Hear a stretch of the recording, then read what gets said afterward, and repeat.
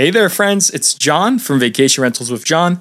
Thanks for tuning in. Today's episode, I will be discussing cutting the fat out of your Airbnb cleaning process. Why cutting the fat? Well, it was just on my mind because I'm preparing for a competitive bodybuilding competition. Never did something like this before. It's my first time doing it. Totally out of the Airbnb realm, but hence the title. So, there's a lot of inefficiencies in cleaning, and most of these things take up a ton of time and waste our money. So even if you have a pro Airbnb cleaner doing the turnover, there's so many things that they may be doing that are incredibly inefficient or things that you're doing that are inefficient. So today I want to teach briefly what you should look out for to save time on your turnovers and prevent complaints from happening from your guests. We don't want complaints. So let's go over this unnecessary stuff. What is this fat? What is this unnecessary stuff that we can cut out of the vacation rental? So we have throw pillows, throw blankets, stuffed animals, and decorative linens. These things look great in pictures when you're staging. They look awesome. I have them in my personal home.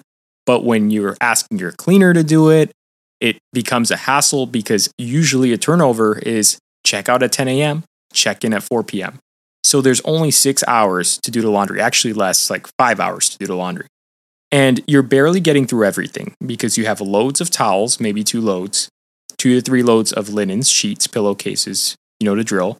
So this decorative stuff will just stay dirty. Unless you're doing a deep clean, it's going to be dirty. It's going to have body hair, body odor, body fluid. It's disgusting because people do, God knows what on it, and we leave it on the bed. We can't do that. So having this unnecessary stuff actually can create complaints, and it's inefficient to the turnover process.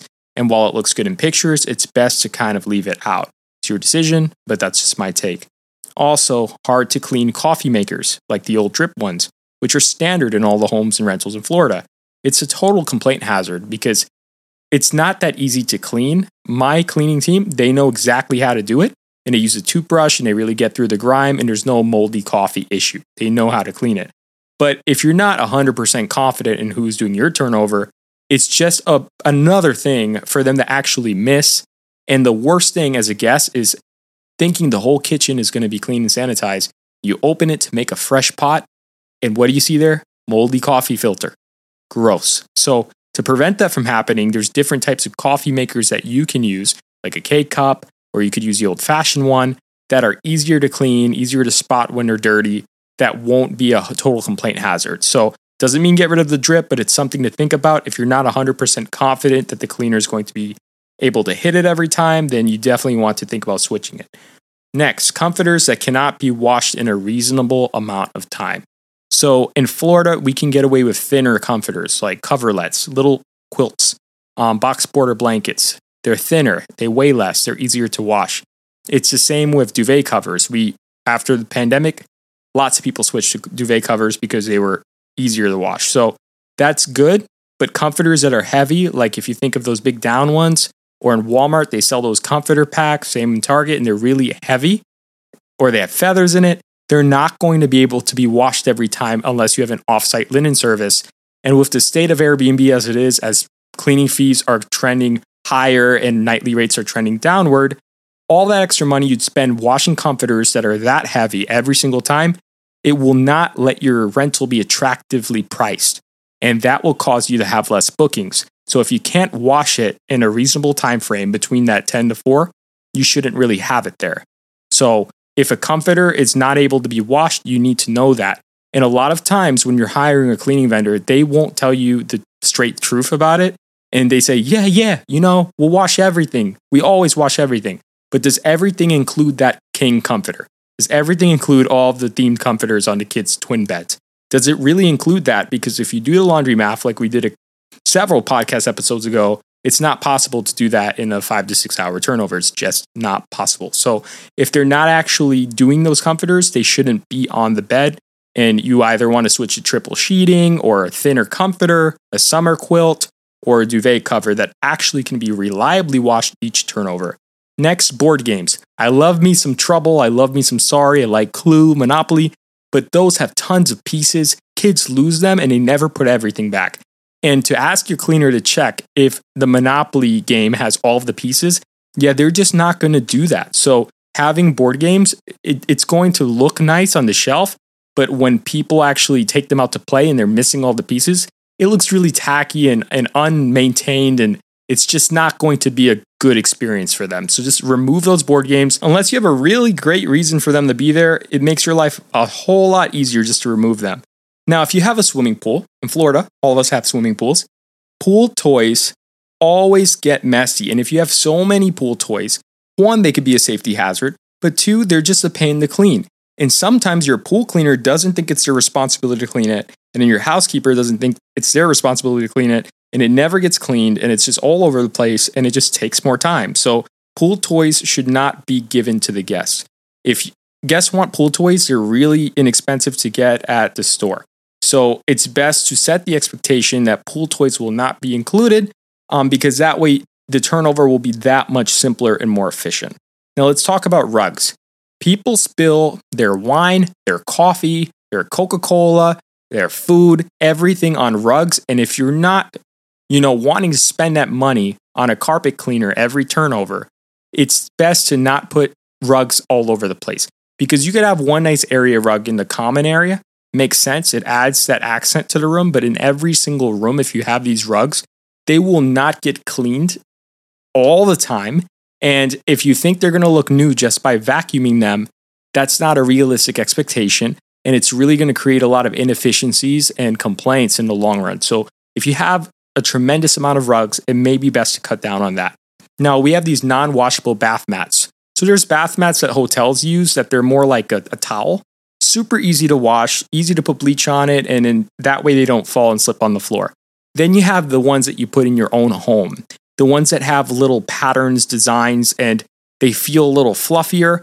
Those are not good for vacation rental because those take a long time to dry. Sometimes it takes a whole 2 cycles in a dryer to fully dry that thing. And with so much to wash, that's not always going to get reliably washed on a same-day turnover. Therefore, it's going to create the possibility of a guest saying, you never washed the thing. It has people's body hair in it, and it's gross. So to just avoid the complaint and the headache altogether, best to not have those there and to use the hotel-style ones that are more like towels. But you do need them because you don't want anyone to slip and fall. Now, toothbrush holders. Toothbrush holders, it's controversial because you can have a toothbrush holder, but it needs to be easy to clean. If the toothbrush holder is the one with the little circles in it that you could just stick the toothbrush in so it stands up, how are you going to clean the inside of that all the time? Especially when they're glass, it can break. So those can be cleaned, but it's easier to have one that's more like a cup that's easy to open so that all the toothpaste and the bacteria can be cleaned out and sanitized reliably. And you could reliably do that every single time. But if you have a toothbrush holder that's just really hard to get into, it's going to stay dirty and you don't want that. So definitely when you're thinking about toothbrush holders, try to find one that's going to be easy to clean. Your cleaning team will thank you. Now, toilet seats. There's some that just slide right out. So if you go to the attachment area where the toilet seat actually attaches, there's some toilet seats that are not easy to remove. You actually need like a screwdriver, a Phillips, straight head to take them out. And they get gunk and urine all in the attachment area. Now they sell these new ones that you pull the caps up in the attachment area. They slide right out.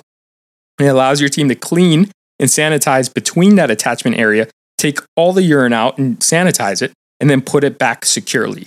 Those are the ones you want to switch to because those toilet seats can reliably get sanitized and cleaned. And the toilet seats that are actually needing a screwdriver, those aren't getting done every single time if they're not coming with a toolbox. So you want to be mindful of that. Next, here's a couple of things you can do to keep it clean during the stay to make checkout cleaning easier for your turnover team. So provide simple cleaning supplies for your guests. You can use refillable bottles and provide basic Windex and all-purpose cleaner in case your guests make a mess. You would be surprised how often people clean up after themselves if you just provide the stuff. Plenty of trash bags. Trash won't accumulate if you provide trash bags and instructions on how to secure trash, when is your trash day, when is your recycling day, and not to leave loose articles in the trash. Lots of different trash pickup companies, if it's loose and in the bin, they won't touch it. And what does that do in a hot summer day? Creates maggots, flies, smells super, super gross. They won't pick it up, and that could have been avoided with some good instruction. So include plenty of trash bags. This makes your process so much easier. Now provide a vacuum cleaner, a mop, and a broom for guest use. I can't tell you how many times in my career a guest has asked where to find these things all the time. Hey, I need a mop. Where can I find it? Hey, do you have a vacuum cleaner here? All the time. So if you provide this for them, if they spill the Cheerios, they could vacuum it up. No problem. So if you don't provide it, it's going to be messier upon checkout and it will just irritate them. So definitely provide at least at a bare minimum, vacuum cleaner, mop, broom, plenty of trash bags, and simple cleaning supplies. Okay? And leave extra linens in case there's an accident. Hey, kids pee the bed. You know the drill. I usually leave a king set and a full set and extra pillowcases, but not a set for every bed. Why don't I leave a set for every bed? If you have a guest who doesn't care, they'll take all the linens out and you'll have to pay and wait for twice the laundry to get done. So I always leave a few extra sets, but not so many that it will increase your laundry bill and time. I learned all of these things through making so many mistakes. Hey, I wasted so much time, but now you don't have to, right? I want to close with one of my favorite quotes from Confucius.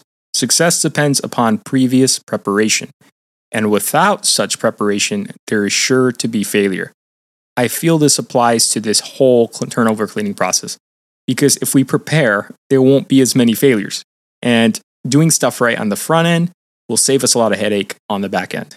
Thank you so much for tuning in today, my friends. The next episode will be on how to check your ranking on Airbnb and Vrbo and any other platform. I want to make learning short-term rentals easy and accessible for everyone. To support me on this mission, it will just take about 20 seconds. If you can leave me a rating or review on Apple Podcasts or Spotify and subscribe, you're helping me more than you know. Doing this helps promote the show to new listeners and helps me create more of this content for you. And until next time, friends, stay booked, have no vacancies, and take care.